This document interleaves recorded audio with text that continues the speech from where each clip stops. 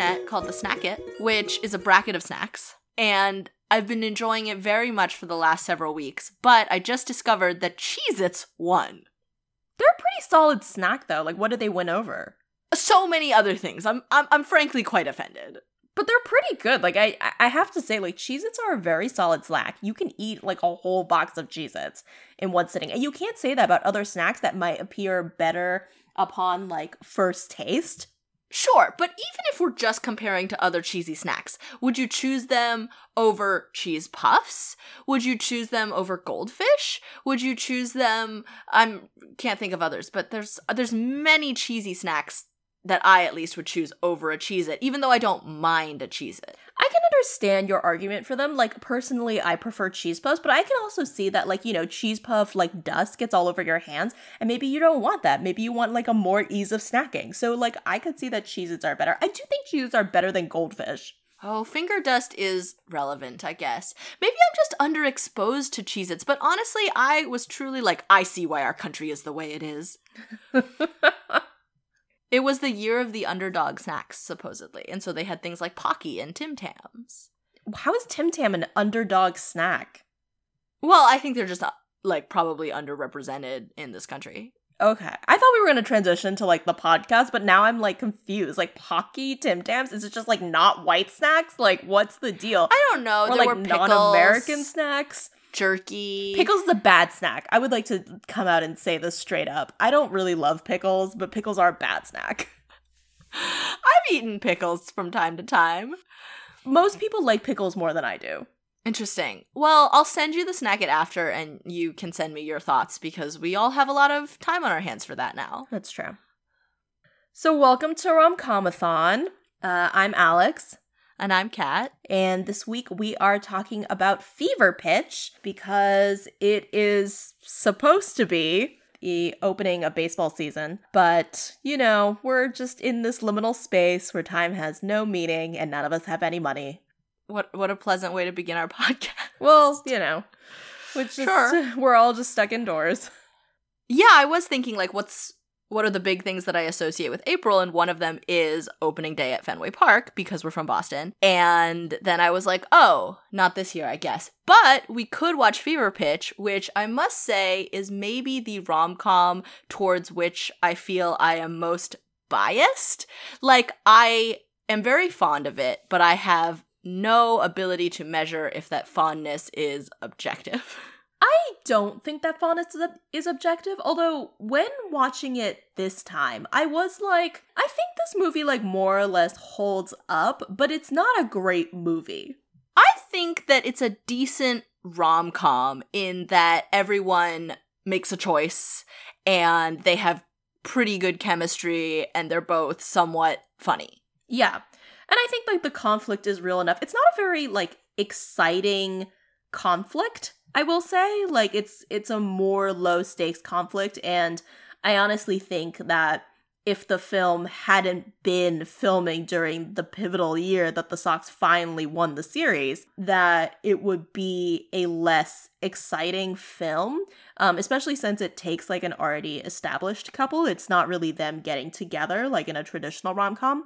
So, you know, like, I think, like, there are elements of it that could have been, like, better. But, like, you know, it's based off of, like, the original source material is also about one man's obsession, so. Yes. For context, Fever Pitch is based on a book by Nick Hornby, which is about a man, later played by Colin Firth, in a thing I've never seen. Have you? No, I've never seen it. And his obsession with the soccer team, I want to say Arsenal? Yeah, I think it's Arsenal. And the Farrelly brothers adapted it for a Boston Red Sox fan, and they had written a version of the script in which the Red Sox lose at the end of the movie because for obviously their entire lives and ours up until that point, the Red Sox had always lost before or in the playoffs or whatever. And then the year that they were shooting this film, they were like, oh, we might win the series? Yep. So they had to rewrite. And in watching, I was like, how much of this did they have to rewrite or restructure? I really wondered, and I'm not sure, but I did love in Googling it that they waited until like 5:30 the day of the like game 4 of that series when we were playing the Cardinals to fly them down because they didn't want to jinx the Sox, which was a very real concern that all of us in Boston had at that time at every moment of our lives. Yeah, it was a crazy time. So it was like that's actually the best thing like I love about this movie is that it is such like a time capsule of, you know, that time and those games and, you know, how it felt to be in Boston at that time. So for that reason, I think I really love this movie. I don't think like the whole story is ultimately like that compelling. But then again, when I was watching it, I was like, yeah, I feel like this movie holds up. Like, it's fine. Yes, I was watching it kind of processing for the first time that if you don't like Jimmy Fallon, you probably won't enjoy this movie. Yeah, and a lot of people don't like Jimmy Fallon, which frankly is fair. Not necessarily for anything he's done, but like his general vibe and way of performing. If you don't find him charming, you will probably not enjoy him as a romantic lead. Yes. And probably similarly Drew Barrymore. Like, they're both pretty themselves. Yeah, I have to say, like, I have no issues with Jimmy Fallon, like, but I was like, I know a lot of people who don't like the way he is as a performer, and I get it. Yes, and you were like, I can see why if you found him annoying, you would also find him annoying in this film. Yeah, he's basically just playing himself. Yes. But I, as a person who, like you, does not mind Jimmy Fallon and am fairly fond of Drew Barrymore, not necessarily the world's most amazing actress, but we're fond of her. Yes. Enjoy this movie, and I think they're sweet. I mean, when you say established couple, they get together at the beginning, but they have essentially like an uneventful courtship that has just like nice small moments, which I enjoy, but I take your point that there's not that much plot. Yeah, I mean, they are just a nice couple. I mean, this is like a normal couple that you would like theoretically want to see in media. However, when we actually watch these things in media, we're like, oh, this isn't exciting enough. I was just about to say, there's apparently no pleasing us, because when we watch people who behave abnormally, we cannot get over how abnormally they are behaving. Yes, but it incites such controversy and discussion. Indeed. But we've now talked so much about the production of the film, maybe you should summarize the plot. Okay. I mean, there isn't that much to say. Like, Jimmy Fallon plays this teacher who loves the Red Sox. He, as a young child, moved to Boston with his mom from Jersey and didn't have any friends, was really bored. So his uncle takes him to a Red Sox game. He has season tickets because, I don't know how he got them, like, in the lottery. Sold his kidney in his youth. Who knows? Yeah. So he takes Jimmy Fallon, and Jimmy Fallon falls in love with the Red Sox and becomes obsessed. Like, obsessed. Like, this is his identity. Later in the film, I was like, Jimmy Fallon obviously has some unresolved issues from his parents' divorce that he hasn't worked through. And maybe if he did, he could let go of the Red Sox a little bit. Yeah. So he loves them, even for a Red Sox fan, loves them to like an abnormally intense degree. But anyway, fast forward many years later, he meets Drew Barrymore, who is like, I don't know, some kind of... I don't really... She's a numbers crunching workaholic, and he's a math teacher, and he brings some students to her office, and we don't really need to know what she does, but she's very successful, as are all women of this rom-com type. So, yeah, anyway, so she's great, and he asks her out inappropriately at her workplace, just, like, ambushing her. He's a bit inappropriate as a teacher in general. Yeah. Not malicious, not like alarmingly so, but sometimes you're like, you're too fun a teacher. Should you talk to this child about your personal life? Yeah. Anyway, they start going out. It's really nice. He's like very funny. He's attentive. He's sweet. Her friends like him. But her friends are also like, but what's wrong with him that he's like 30 and like no one's like married him yet? And Drew Barrymore is like, no, it's fine. It's fine. But then comes baseball season. And Drew Barrymore finally realizes why he wasn't taken, because he's crazy. He inherited his uncle's season seats and basically like goes to every single game and auctions off like the other seat with like to his friends. And so they go to a couple games and Drew Barrymore is like, oh, you're crazy. Okay. But it's fine because she's a workaholic and she's trying to get this promotion at work. And so she's like, I have to work a lot. You could just go to the games. It's totally okay. Initially, she's kind of charmed that he feels passionately about something. Right. Which I understand. But it turns out to be, like, too much passion. Yes, she is a little bit like, I wanted you to feel passionately about something. I thought it was romantic, but I didn't want it to be a passion that was so all-consuming that you had no time to devote to this relationship. Yes. Eventually, you know, after Jimmy Fallon is like, I can't go to Paris because they're playing this weekend, Drew Barrymore is like, I need, like, some time to, like, think about Take a good hard look at this relationship. Yup. Especially after, like, he finally comes around and is like, no, I'm gonna not attend a game. I'm gonna go with you to your friend's birthday party. You know, it's a big deal for you. They have a great night, but then it's basically he missed like the most pivotal game in Red Sox history or whatever. And he is so upset and he's like, this is the worst night ever. And Drew Barrymore is like, wow, thanks a lot. And they break up. But then Jimmy Fallon basically realizes that this is an obsession and it's not one that is obsessed with him back. And so he's like, I need to get her back. And he decides for some reason the way to do this is that he's going to sell his seats for a lot of money. Well, first he tries to just like see her. He like goes after her and she's like, no, man, it's too late. But then... Yes. So then But then I think he's just giving them up because he's giving them up. He's like, I have to move on even if I can't get her back. Yes. So he's like, I'm going to sell my seats. However, Drew Barrymore hears about this because he's selling to the husband of one of her friends and is like, I can't let him sell his seats. He loves these seats. And so she goes to the game to stop him and ends up like running across the field because he doesn't have a freaking cell phone. And she can't get his attention. So she runs across the field, totally normal thing to do, stops him from selling the seats, and they get back together, and they get to go to the series where the Red Sox win for the first time in like ever. And 86 years? Yeah. And then they get together, and then at the end it's implied that they get married and have a baby. So, and everything is nice. Okay, so a couple of things. First of all, he sells his seats, or he's planning to sell his seats for like $175,000. I think he could have gotten more. $125,000. Oh, I definitely think he could have gotten more. Yeah, I mean, in 2004, like, maybe, but I do think he could have gotten more. Yeah, it was like $200K, I would think. They're very good seats. Yeah, they're really, really good. And Boston, dude, we're pretty crazy. Yeah, and those are a lot of tickets. It's a lot of games. Yeah. Anyway, I just that struck me upon viewing. Speaking of money, Drew Barrymore, the reason she has to run across the field is because she can't get in at the correct entrance after she buys scalped tickets.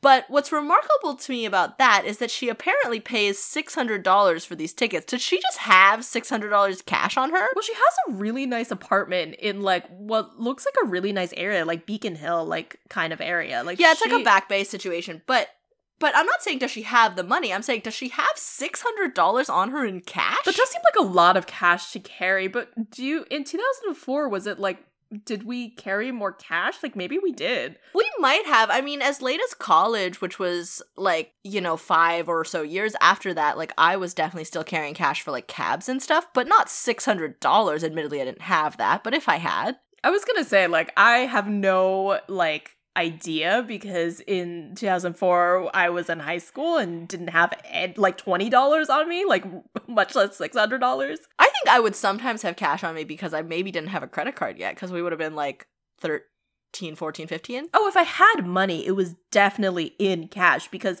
the Fruitopia vending machine wasn't taking credit cards. Oh my god. I have not thought about Fruitopia in quite some time. So that Chipwich life.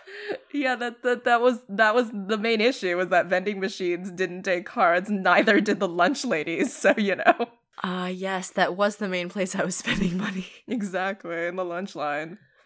It's so weird to realize that we are now about the age, or even a little older, that they are in this movie. Oh yeah, because Drew Barrymore is like, yeah, I'm about to turn 30 essentially, and I was like, really? You are very put together. Like, is anyone else this put together at 29? Some people are. That's true. But also, I think the whole thing with Drew Barrymore is that like her life is not necessarily super together, but her work is fine. Yes, she seems to have a very successful career. Too successful, maybe. And I think it's somewhat accurate that in her friend group, like some of them are single and some of them, the rest of them, I guess, maybe are married. They all seem to have partners because when she brings Jimmy Fallon in for the first time, like, they all have, like, husbands or boyfriends to introduce. I did find that hilarious because I was like, I don't know if this is just a gender thing that hasn't aged well, but it's like all these men introduce their wives and this one terrible feminist friend cuts in and introduces herself. Yeah. To be fair, she's a terrible friend, but not because she's introducing herself. It's true. I mean, her friends are not the most supportive friends, but... I was like, near the end, I was like, stop hanging out with this couple. Yes. The other two friends seem to be fine, although they're a little bit, whatever. Well, she only, like, basically spends time with them at the gym, so you know. Oh, that's true. She does seem like a person who maybe isn't spending that much time socializing anyway. Yes. I mean, I feel like she's only socializing because she has to go work out. But I thought they were like her core friend group, no? No, they are her core friend group. I mean, she does see them outside of whatever, but, like, I'm just saying, like, I feel like she would not see them so often if, like, she didn't work out also. Oh, I guess. That is an activity for some people, though. Yes, apparently. Some people do meet up with their friends at the gym. I don't know why that would be a social occasion when you're both dying, but sure. This is a myth to me as well, but who's to say? Why does he ask her out at her place of work? It really is like he ambushes her and is like, because he brings the kids in for the field trip and then he's like, I'm gonna ask her out, like, right after the field trip. Like, he goes back, like, the kids are, like, I don't know, waiting in the lobby, waiting in his car, who knows, and he, like, goes back into the building to wait for her, and then she comes out and he's like, oh, thanks for being so great with the kids, and then he asks her out. It's so weird. It is odd. I was like, well, I don't know. I'm like, were things just this much more analog at the time, or is it just because it's a movie? Because you would think that he could at least, like, go back home and call, but then again, he doesn't have a cell phone, which is bizarre to me, but maybe was slightly less bizarre then, but it's still weird. I think, well, the movie actually painted it as, like, a weird facet of his personality. Because she's like, oh my god, you don't have a cell phone? But this was, like, 2003, 2004. Like, I think most people had cell phones, were getting cell phones, but there were still, like, a number of people who didn't have them. I guess. I mean, I guess we were kids, so I don't have a good gauge. Yeah, I mean, I don't either. But I think it was, like, it was at that time where, like, a lot of people were getting cell phones. Because in the movie, like, Drew Barrymore is, like, she's, like, pretty startled that he, like, doesn't have one. Yes, and then they make a joke about it, and then it comes back as a plot point, which I guess is good. But it was inappropriate for him to, like, ambush her and talk to her and ask her out at her place of employment. Yes, the only saving grace is that he doesn't also work at her place of employment, I guess. But it's just odd. I'm also curious, like, how was this even set up? Did he know someone?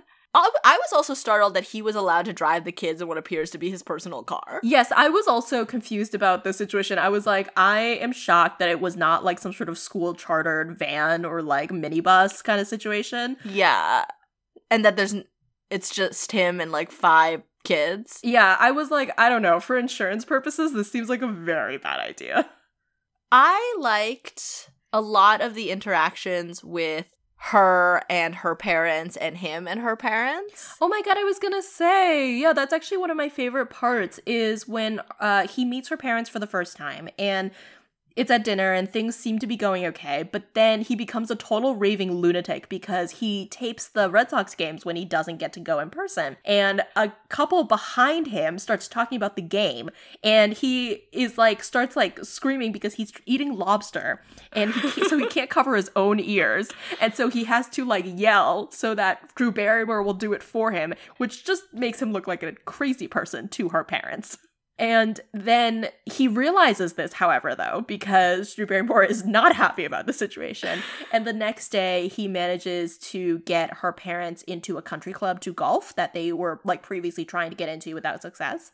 And he, like, takes the morning off and, like, bonds with them, and it's really nice. And she's, like, really happy about it. And it's very cute. It's a super cute move. This is sweet. I am not immune. I also just loved, like, there's some random little things that I like in this movie. Like when she's home with her parents and her dad has, like, dyed his hair or whatever because he's going through some kind of middle age crisis. And her mom is being like, yeah, go talk to him, and she's like taking cookies, and she takes 3, and then her mom starts to take the plate away, and she's like, 1 more. Oh, that felt very yes. real. It's a weird little moment I like. Yes. I also like the fact that the dog hates the hair. Yes, that's great. They have a lot of cute little moments. Like, not to jump ahead, but one of my favorite things always, and I think yours too, is when Jimmy Fallon is listing things he likes about Drew Barrymore, and he talks about her talking out of the side of her mouth like an adorable stroke victim. Yes, that's always stayed with me. And I'm always like, is this a line that was written after they cast her? Because it seems so specific to Drew Barrymore. Yes, I think it also is specific to Drew Barrymore. Speaking of Drew Barrymore, so for some context, I went through a phase where I was obsessed with Drew Barrymore and watched a bunch of her terrible but wonderful work. Mm-hmm. And you and I basically developed an assessment system about Drew Barrymore's hairstyle and how it affects how pretty she looks in every movie. Yes. And I think of this movie as one of Drew Barrymore's best hairstyles. But when we began watching the movie, I was like, I wonder if I felt that at the time, and I don't know if I feel that anymore. I don't know if I feel that anymore. I have to say, she looks nice. Like, she looks nice in the film. It's not a bad hairstyle. I will say that in 2020, it looks very dated. Yes. The hair color suits her. I think it's always better for her when it's a little wavy or something, so you get it like kind of around her face. But I was like, this straight ends thing has not aged well. No, but like if you think about it, like the movie, like they filmed this like 16 years ago. Like that's crazy. It's just like in my memory, this is the most attractive Drew Barrymore is, and clearly that is a memory based in me being alive in the year like 2005 or 6 or whenever we first watched this movie. Yeah, I think so. I think she's had better hair. Like, I do think she might have better hair in music and lyrics. Yes, that hair is later though. So yes. I think that's part of why. It's similar to this, but a slightly different color/cut. Yeah, I think it suits her a little better. Anyway, so that felt like a very important observation for me since it altered my memory, like one of my primary memories of this film. Yes. I mean, it's no Ever After, but what can you do?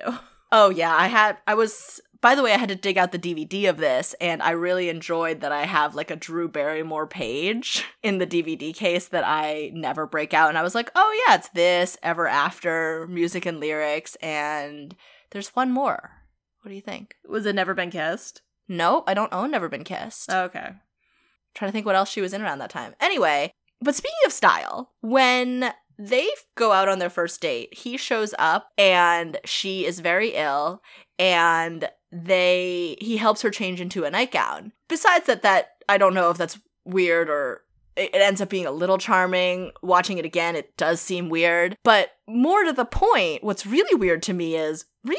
That's what Drew Barrymore sleeps in? Oh my god, I thought the same thing. So the weird thing about this is that she's like, my pajamas are in the top drawer. He goes into her top drawer, he pulls out the pajamas and accidentally pulls out a pair of underwear.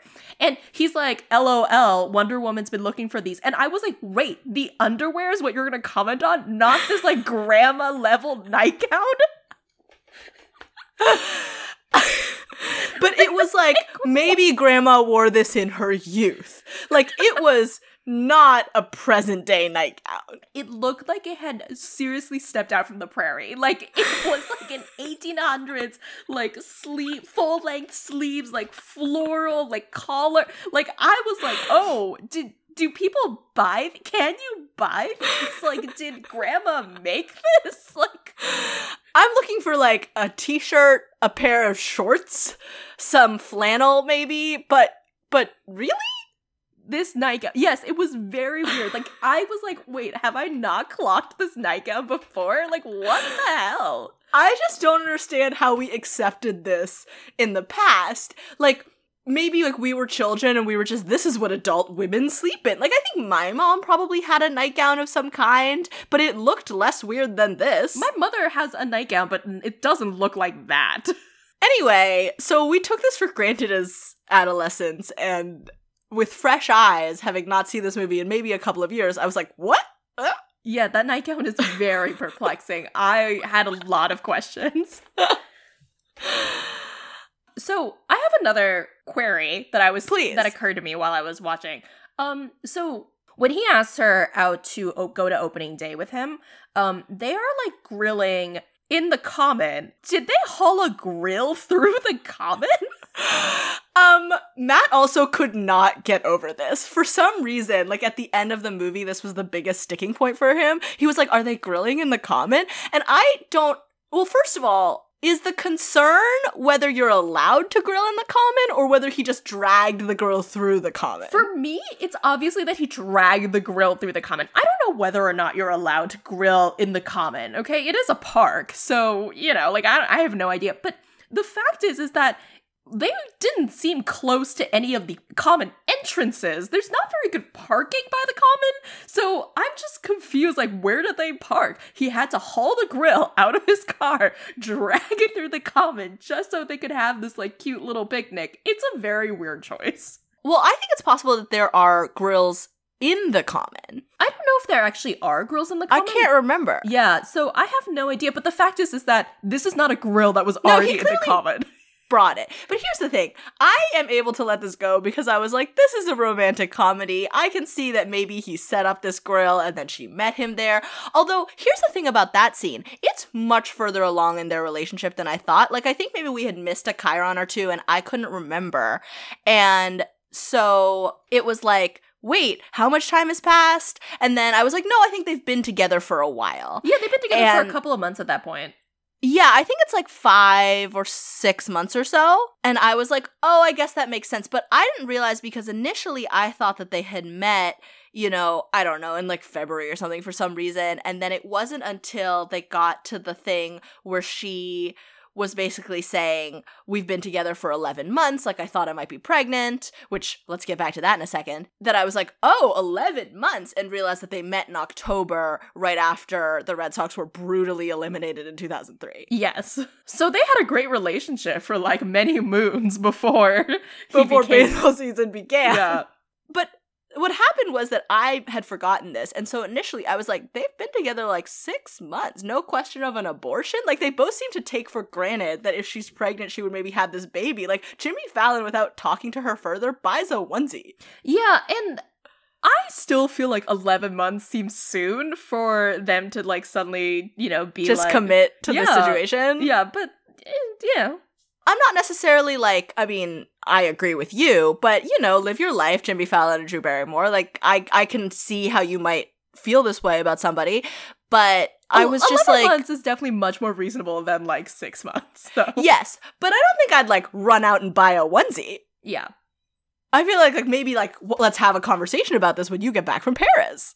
Pivoting a little bit. Please. Why do I always think that Sherry and Teresa, who are, like, part of his, like Red Sox family, basically, in the summer, the other people who have, like seats, why do I always think they're lesbians? They're not lesbians, but I always think of them as lesbians. Here's the question. Do we know they're not lesbians? Because I've always assumed they're not lesbians, but Matt also asked, and I was like, frankly, they could be. They could be, right? But then... Who's to say? Sherry is, like, really into Johnny Damon, which has not aged well. But oh yeah, I was like, this was before the 2004 Red Sox betrayed us all because like 1 million of them turned out to be Trump supporters. Yes, they are all terrible, especially Kurt Schilling, but it's been a disappointing decade. Yes. Anyway, at the time, like, one of them, like, ogles, like, Johnny Damon as he, like, walks by, and so I'm like, I think they're not supposed to be lesbians, but no one ever said they weren't. Well, like, she could be bi. They're of an age where, with her strident personality, maybe she would just want to sexually harass Johnny Damon regardless. It's true. Like, who's to say? Who's to say? They're at a game. They've probably had a lot of beer. Yep. Anyway, I had a great time watching this film. Thank you for acquiescing to my last-minute request. It was so nice to see Boston. It was nice. And frankly, just nice to see people standing near other people. Yes, yeah. But although at one point, one of his students, like, was opening a door and I was like, ooh, I hope he's washing his hands because he just touched that with his hand. And I just hope, like... I know, you're like, people hugging, how quaint. This time has really changed us all. Every time I watch a piece of media now, I'm like, look at these people shaking hands. It's very strange. I guess aside from some gender stuff and the political views of the 2004 Red Sox team players, this movie has aged okay. It has. I concur. I wondered if some of the teacher professionalism things had also aged poorly, or if it was just one of those things that you let slide because it's a movie.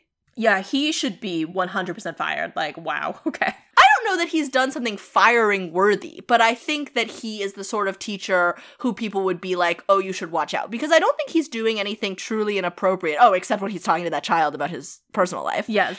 At the, end. But, some of it felt very realistic. I was like, yes, as a teenager of that age, it would totally be super fun to discover your math teacher has, a really hot girlfriend. Yes. If I was, sitting outside on the stoop and I saw my math teacher with his apparently super hot girlfriend.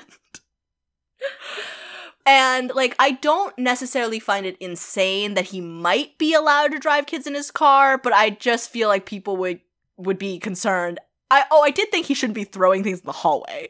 Yes, or hitting his students. Oh, yeah. That's That's an actual fireable offense. Yes, okay, maybe you're right. I had forgotten about that. I was thinking of, when he's in the classroom being really chaotic. And I was like, this seems like a fun teacher. He does seem fun, but maybe... although not maybe a fun colleague. Yeah, no. I would not want to work with this man. I would not want to have the classroom next door. Yeah. Imagine you're trying to have, quiet reading time. So let's talk about our best and worst. Okay. So we both know what the worst line is. Okay, well, so historically, we have agreed that the absolute worst line, I always think of it as this movie is perfect except for one line that I cannot stand, which is when Jimmy Fallon goes to profess his love to Drew Barrymore and be like, I was really stupid, I do love you more than baseball. And she is like, no, I can't. And she says something along the lines of basically when you've been hurt, something inside just shuts off. That's basically what she says, yes. And honestly, listening this time, I was like, maybe we've watched too many awful movies, but this was not as bad as I remember. I still hate it. It's revolting to me emotionally, but it's not worse than other rom-coms. Yeah, I gotta say, it's okay. But I think in the context of this film, which is pretty grounded, it feels pretty, over the top. Yeah. I can see why some people might be like, oh, this movie seems very crazy. But us growing up in Boston, this actually doesn't seem super crazy. So I've always thought of this film as being fairly realistic. Yes, if you're a visitor to Boston and you pass through and you're like, everyone seems really crappy today, it is probably because we're losing. Yeah.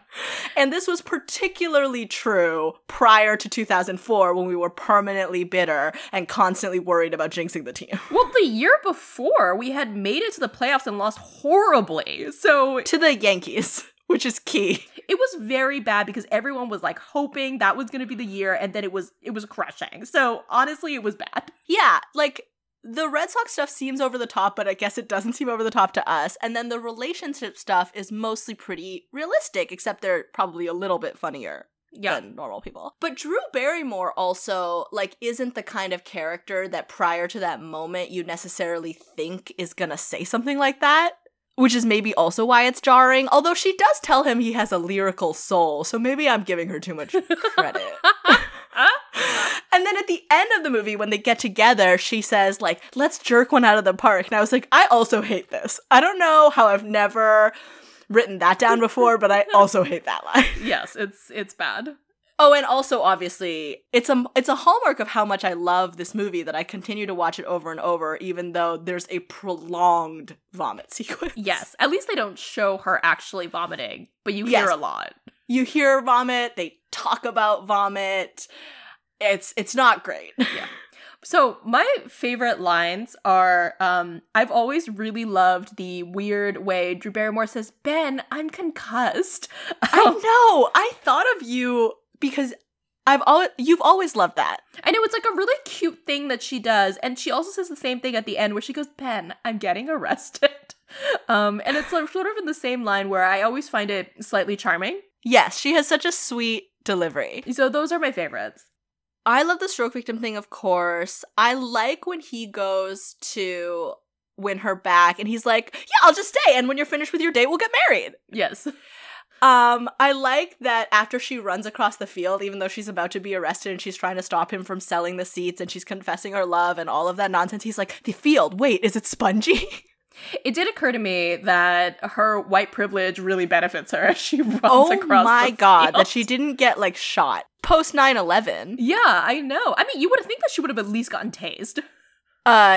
Yes. I'm surprised with looking back with 2020 adult eyes that she was allowed to stand there talking to him for as long as she was. A white lady.